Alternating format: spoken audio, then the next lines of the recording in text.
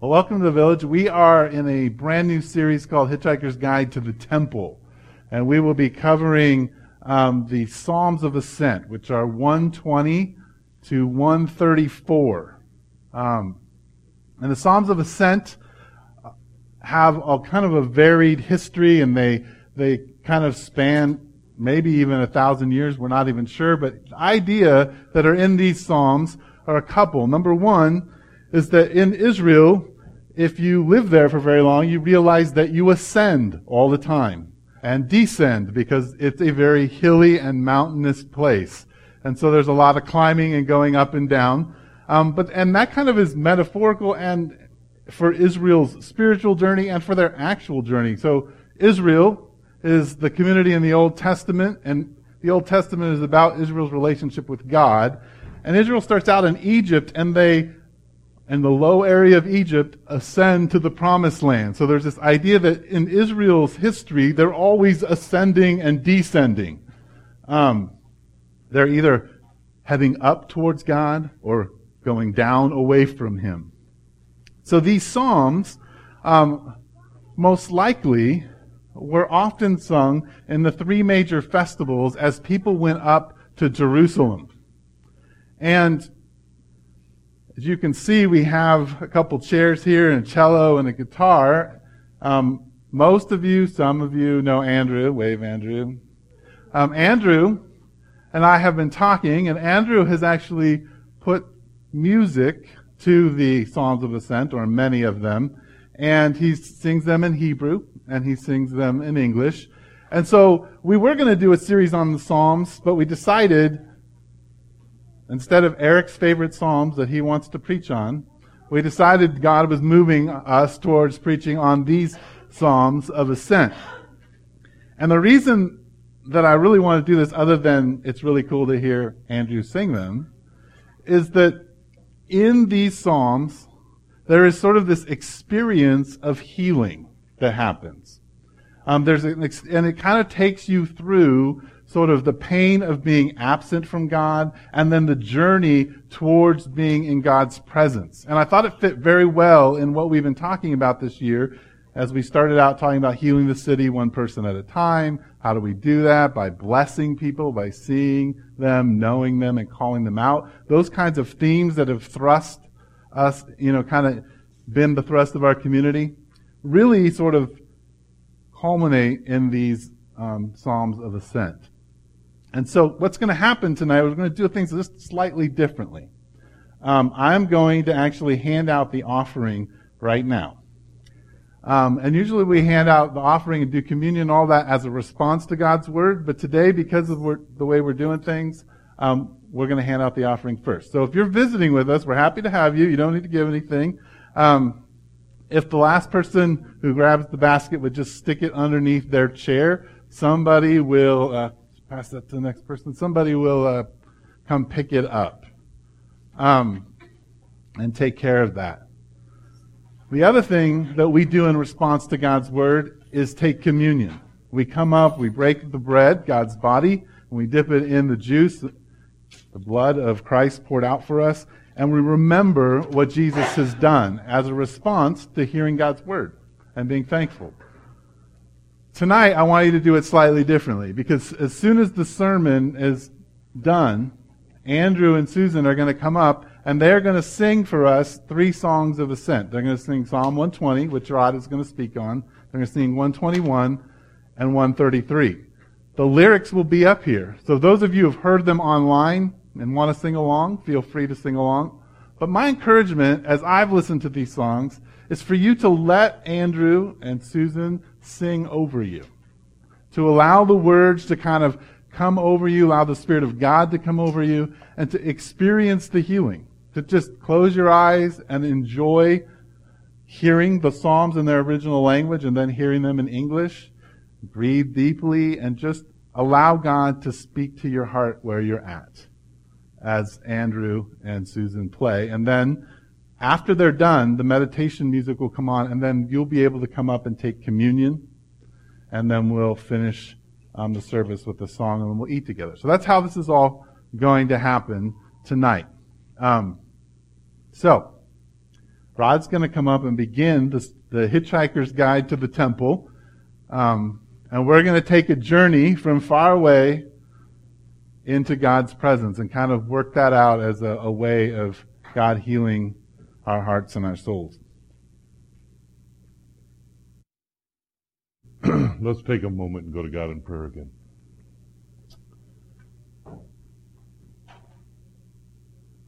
Father in heaven, people gathered here need to hear from you. Would you speak to them? Would you speak to the depths of who they are? Would you let them know of your great love for them? Would you help them to shut out any voice but yours? Any voice, including mine, any voice that would distract them, anything that would keep them from hearing you.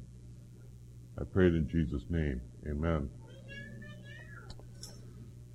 Psalm 120 is the first psalm in the Psalm of Ascent, and let me read it for you. It says, I call on the Lord in my distress, and he answers me. Save me, Lord, from lying lips and from deceitful tongues. What will he do to you, and what more besides you, deceitful tongue? He will punish you with a warrior's sharp arrows, with burning coals of the broom bush. Woe to me, that I dwell in Meshech, that I live among the tents of Kedar. Too long have I lived among those who hate peace. I am for peace, but when I speak, they are for war.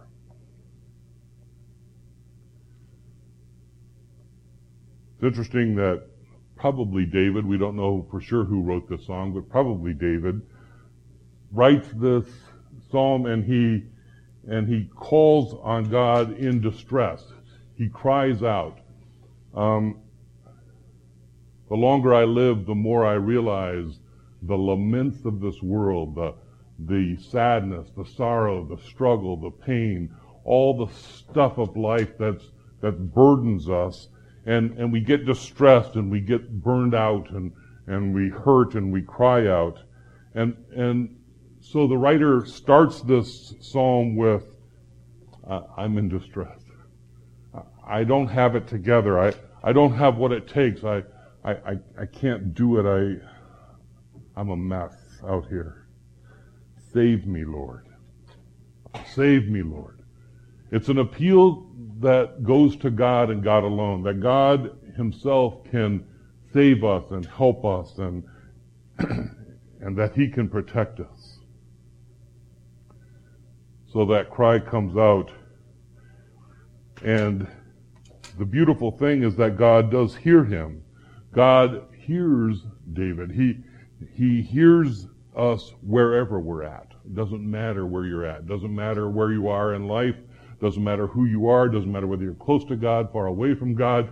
When you cry out to him, when you call out to him, he hears you. The thing that has the writer just all messed up is lying. Lies and deceit. If you hang around the village for any length of time at all, you will know that that's all we ever talk about. What lies are you believing, right? Somebody goes off the rails. What lies are you believing? Somebody's having trouble. What lies are you believing? Somebody's putting themselves down. What lies are you believing? What are the lies that you believe? What's the thing that's driving this rage that you might have, this anger, this frustration, the hurt, what's going on?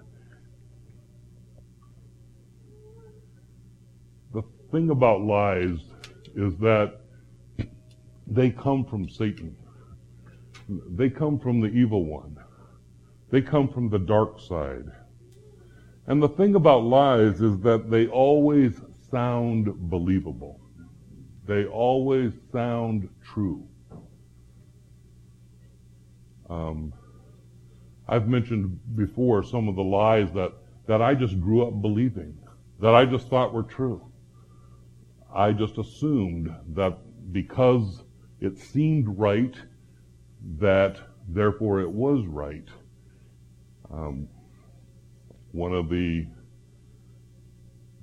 lies that I heard was when my father told me on his deathbed, not my deathbed, thank goodness, or maybe, who knows, on his deathbed, when Dad told me, you need to take care of your mother and your sisters and your brother because I'm dying and you have to take care of everything. And I was 16 years old and I was horrified and terrified, and at the same time it sounded like such a cool, manly thing.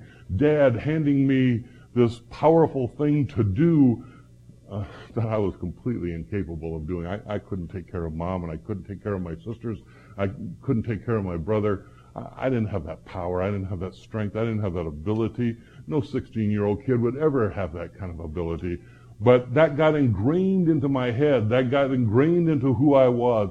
That became a driving force. I have to sacrifice the things that I want because I have to take care of other people. I have to do this other thing. I don't get to go off to college like my older sister had gone to college in Iowa because I have to stay home and take care of Mom. I can't go on to seminary and become a pastor because I have to take care of Mom. I have to do these things. I have to stay home. I have to do that. That lie got ingrained into me. Another lie that happened after my dad died was that I went back to high school my junior year, and I was telling my friend this amazing story of how my dad had been very, very sick, was in the hospital just before he died. The doctor had said to me, you should pray that your dad goes into a coma so that he won't suffer, so that he will die peacefully. And I went home and I prayed that prayer, and the next day my dad went into a coma, and 2 days later he died, and I just so peacefully, and I just thought it was such an amazing answer to prayer. And my friend heard me tell the story, and he said, too bad you didn't pray that your dad would be healed. Then he'd be here now. And that lie rooted deep inside me. And I started thinking that I killed things. And then some churches that I helped die, close down, strengthened that lie. And a business that I ran went bankrupt, and it strengthened that lie. And the people all around me, I hear that lie, that continuous lie of you kill things. I helped close down several churches, and some people jokingly said, Rod, you're the Dr. Kevorkian of the church growth movement. I would try to laugh. But inside, I believed it. I believed I killed things. I was responsible. Those are lies. They're lies from the pit of hell. They're lies from Satan himself. Satan, according to Scripture, John 8:44 says this about Satan. He was a murderer from the beginning, not holding to the truth, for there is no truth in him. When he lies, he speaks his native language, for he is a liar and the father of lies. When we believe lies, we believe what Satan is saying. Now, don't get me wrong. Satan is incredibly cunning. He's incredibly smart. He's incredibly wise. Eric referred to him in our previous sermon series as a rabbi. He is that. He's a teacher of lies. What comes out of him is always a lie. They sound believable. It sounds believable. It sounded believable to me that I killed my dad. It sounded believable. And you can say, well, Rod, that's just stupid. But in that moment, I chose to believe it. I chose to accept that was probably true. If I had just done better, if I had had more faith, if I had believed better. The thing about Satan's lies is they contain partial truth. That's what makes them so believable, right? When Jesus is tempted by Satan, Satan comes and tells him part of the truth. He says, you can throw yourself down off of this temple because God will take care of you. He'll provide for you. Well, that's true. God will take care of you, right? The very first lie, the original lie that Satan came and told Adam and Eve was, this fruit of this tree, did God really say that that's not going to work for you? No. He just takes part of the truth and perverts it a little bit. He just turns it a little bit, and then it becomes a vicious lie. So the lies you believe are going to sound real. They're going to sound truthful. And we need this community around us. We need people who recognize the lies for what they are. We need people who stand with us and say, that just doesn't sound right. That isn't how I experience you.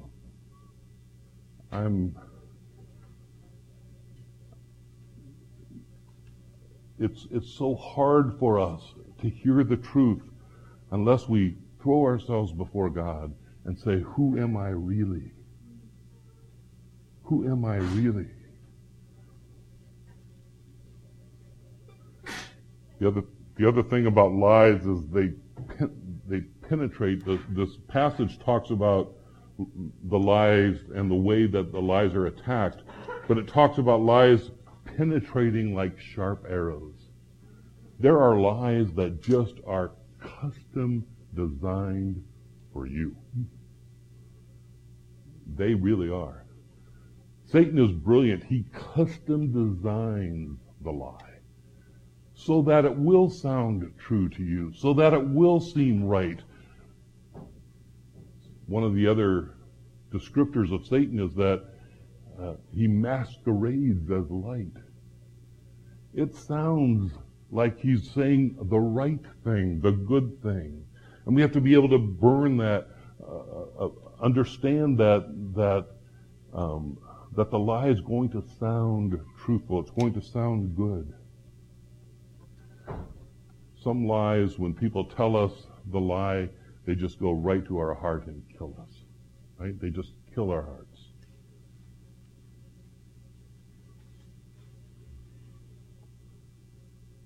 The lie of, you'll never amount to anything.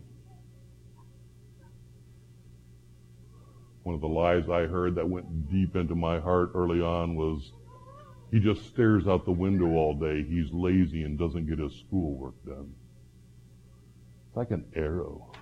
When I heard that, I thought, wow, I didn't know I was that way. I mean, I liked school. I liked reading. I liked learning. I was ADD, so I was a mess for the teacher to deal with, right? So I was staring out the window all the time, and I was reading the history book when everybody else was looking at the English book. But hey, I liked it. And I had read the entire history book before anyone else. I mean, usually the night I got the history book, I took it home, read it from cover to cover, and was really impressed with it, and knew that stuff now, right? But what was the lie? The penetrating lie. The lie said to me, you don't pay attention. You're lazy. To this day, you want to kill me? Rod, you're kind of lazy. You just sit around. You don't do anything. It's like an arrow. It's like a stab in the heart. And then I have to fight for the truth. The lies also are like the broom bush. The passage mentions the broom bush. It's a slow burning. It's a coal. It's what they make a charcoal for that burns for a long time. It's a constant burning, a constant long-term slow burn. So you have this other image of the lies that we believe that they're ingrained in us, and then we just keep accepting them and keep accepting them and keep living with them.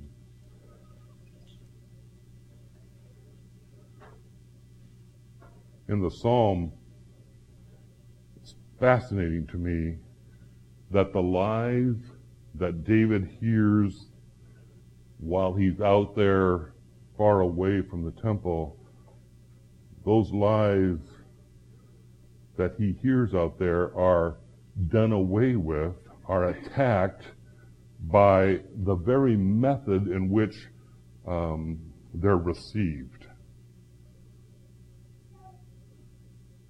That God takes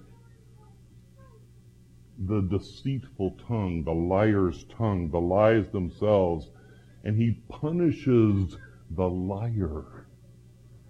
He punishes the liar with an arrow that pierces it, that pierces the lie with the truth and explodes the lie.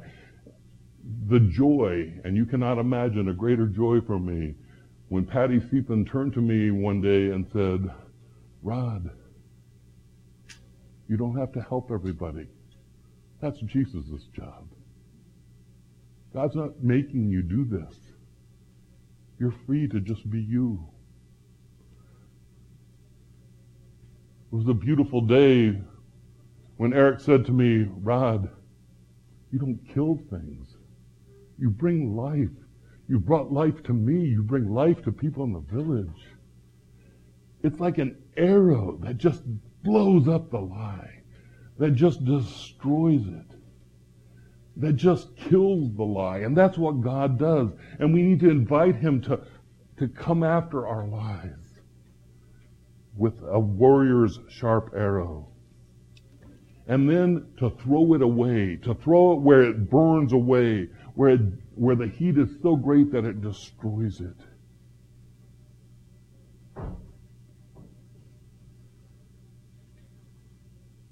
But it's really hard, isn't it? The writer is talking about Meshech and Kedar. That means he's so far away from the temple. He's so far away from the place where the presence of God is. The temple is huge for the Israelites. It is where God is. Jerusalem is the holy city. It's the city they look up to. They're rising towards it. They're coming towards it.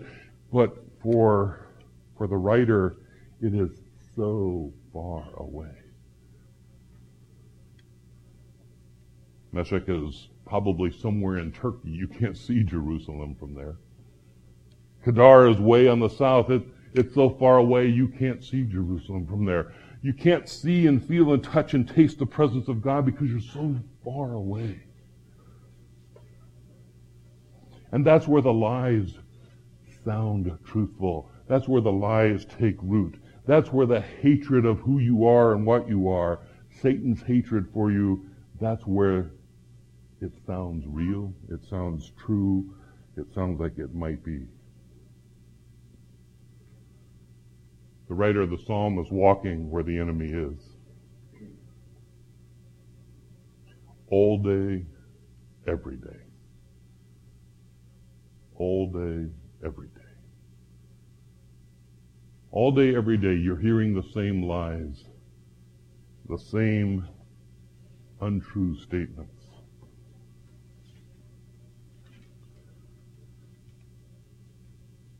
And it's a war, a battle.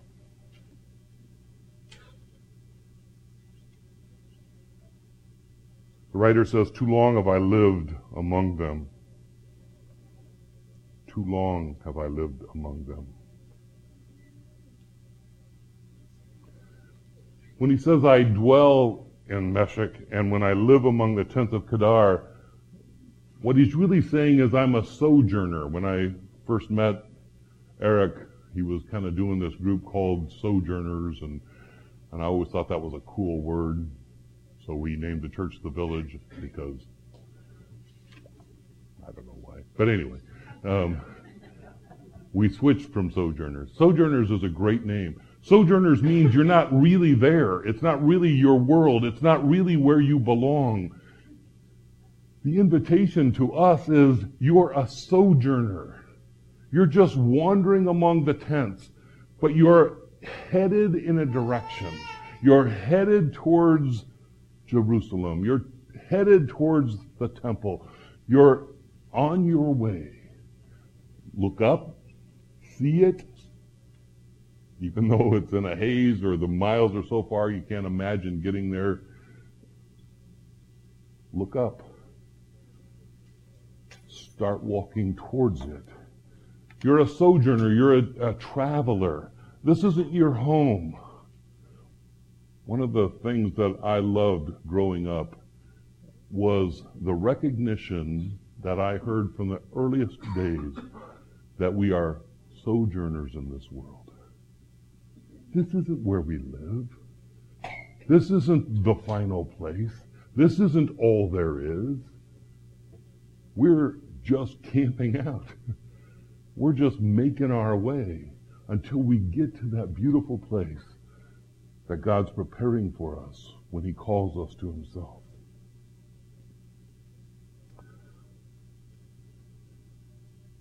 We're sojourners. We're travelers.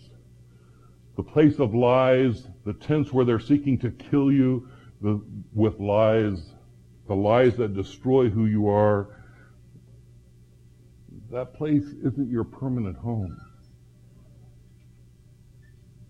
Look up.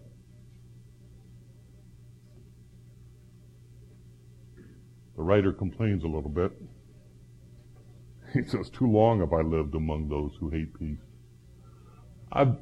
This has been a long time, God.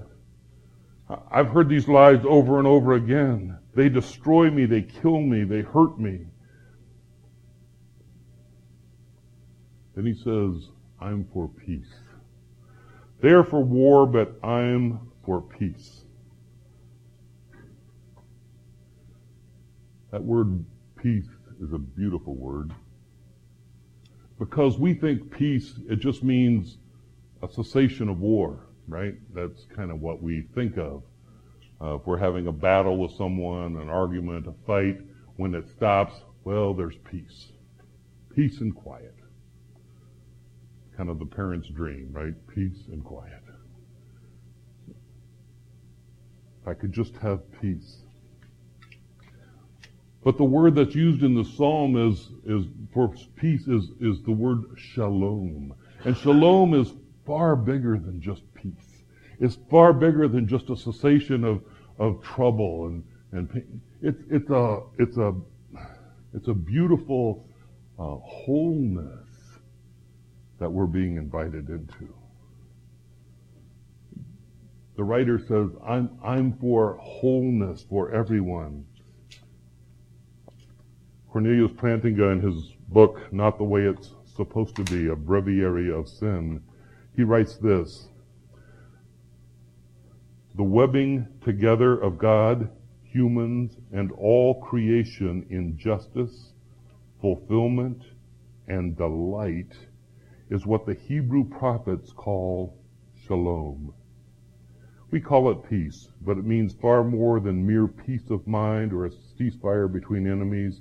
In the Bible, shalom means universal flourishing, wholeness, and delight, a rich state of affairs in which natural needs are satisfied and natural gifts fruitfully employed, a state of affairs that inspires joyful wonder as its creator and savior opens doors and welcomes the creatures in whom he delights.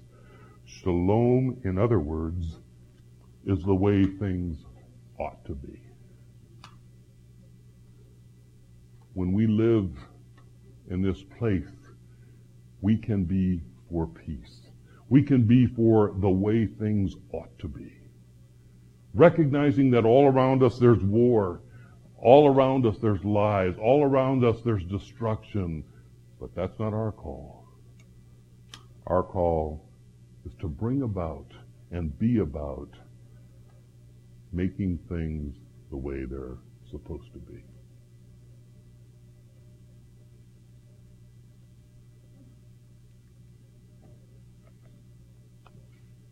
Let's pray.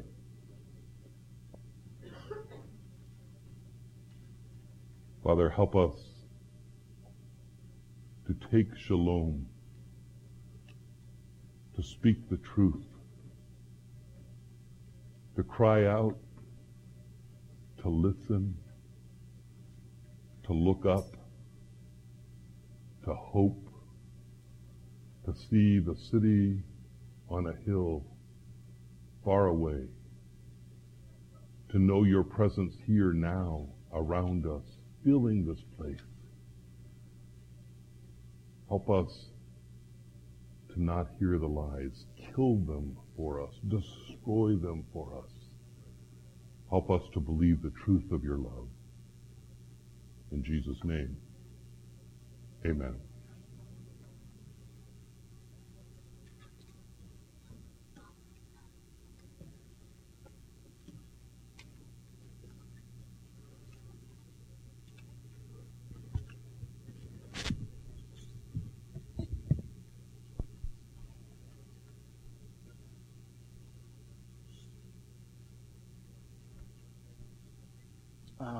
So before Sue and I play a few songs, I'm going to talk a little bit about what the Songs of Ascent mean to me, or how God drew me to them in order to kind of set me free of a few lies and call me back to kind of the inner courts of his heart.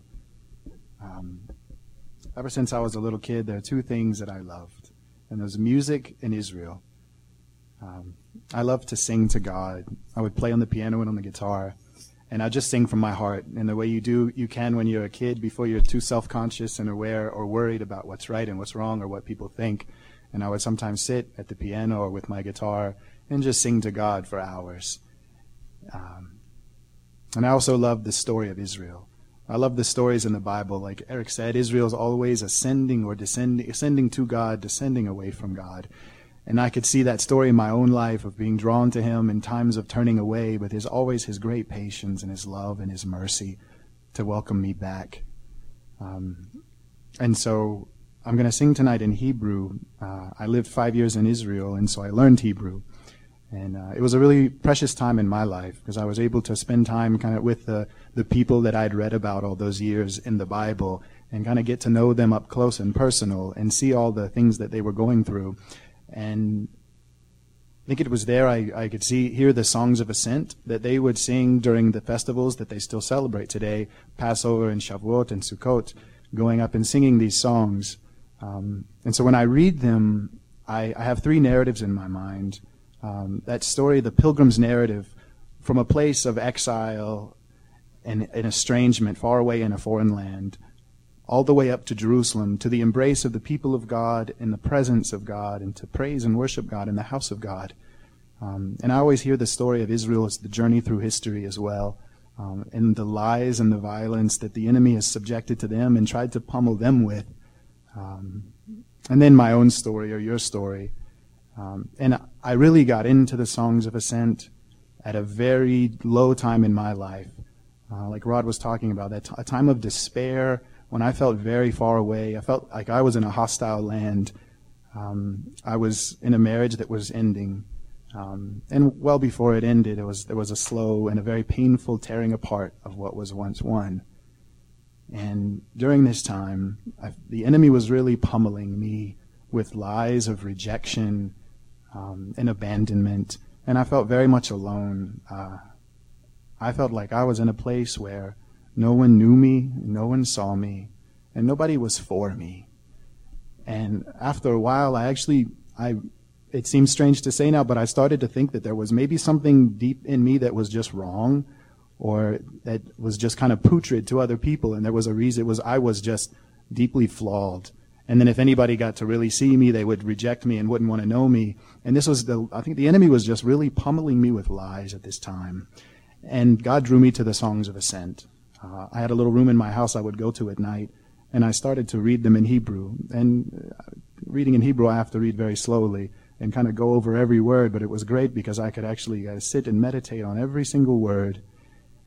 And I could read this story of a pilgrim starting out in a foreign land, far from God, hungry and thirsty for God, very much alone, and follow his journey all the way to Jerusalem. And the different psalms and the Songs of Ascent, some of which we'll cover, they give expression to different stages of that journey. So for me, I could hear God calling me like the pilgrim to come into the inner courts of his heart and draw near to him. There's a Psalm 42 which gives expression to kind of that hunger and thirst, which actually is talking about the way the pilgrim longs to go to Jerusalem. And it's as the deer pants for the water, so my soul longs after you. My soul thirsts for God, for the living God. And the pilgrim says, when shall I come and appear before you? He's talking about, when can I come up to Jerusalem? I've been away for so long. He says, day and night my tears have been my food, because they say to me all day, where is your God? And in Hebrew, that statement, it really drips with disdain. In Hebrew, it's Ayya Elohecha. Where is your God? Ayya Elohecha. And it's something that I heard every day in my ears, and we all hear it. It's the kind of lie that the serpent told Eve in the garden. Where is your God? Your God's not near. Your God's abandoned you. You're in a place far away because God's rejected you. And that lie, Ayya Elohecha. If you seek after God, He's just going to hurt you because He knows all the things that you've done and He'll reject you. If you seek after God, you'll go look for Him and you'll wait, which is something He told me all the time. You'll wait and you'll be lonely. He won't show up because He's done with you. Ayya Elohecha. And so that's the lie that begins with the pilgrim's journey. You finally come to a place where you reject the lie. Like Rod was reading, the pilgrim says,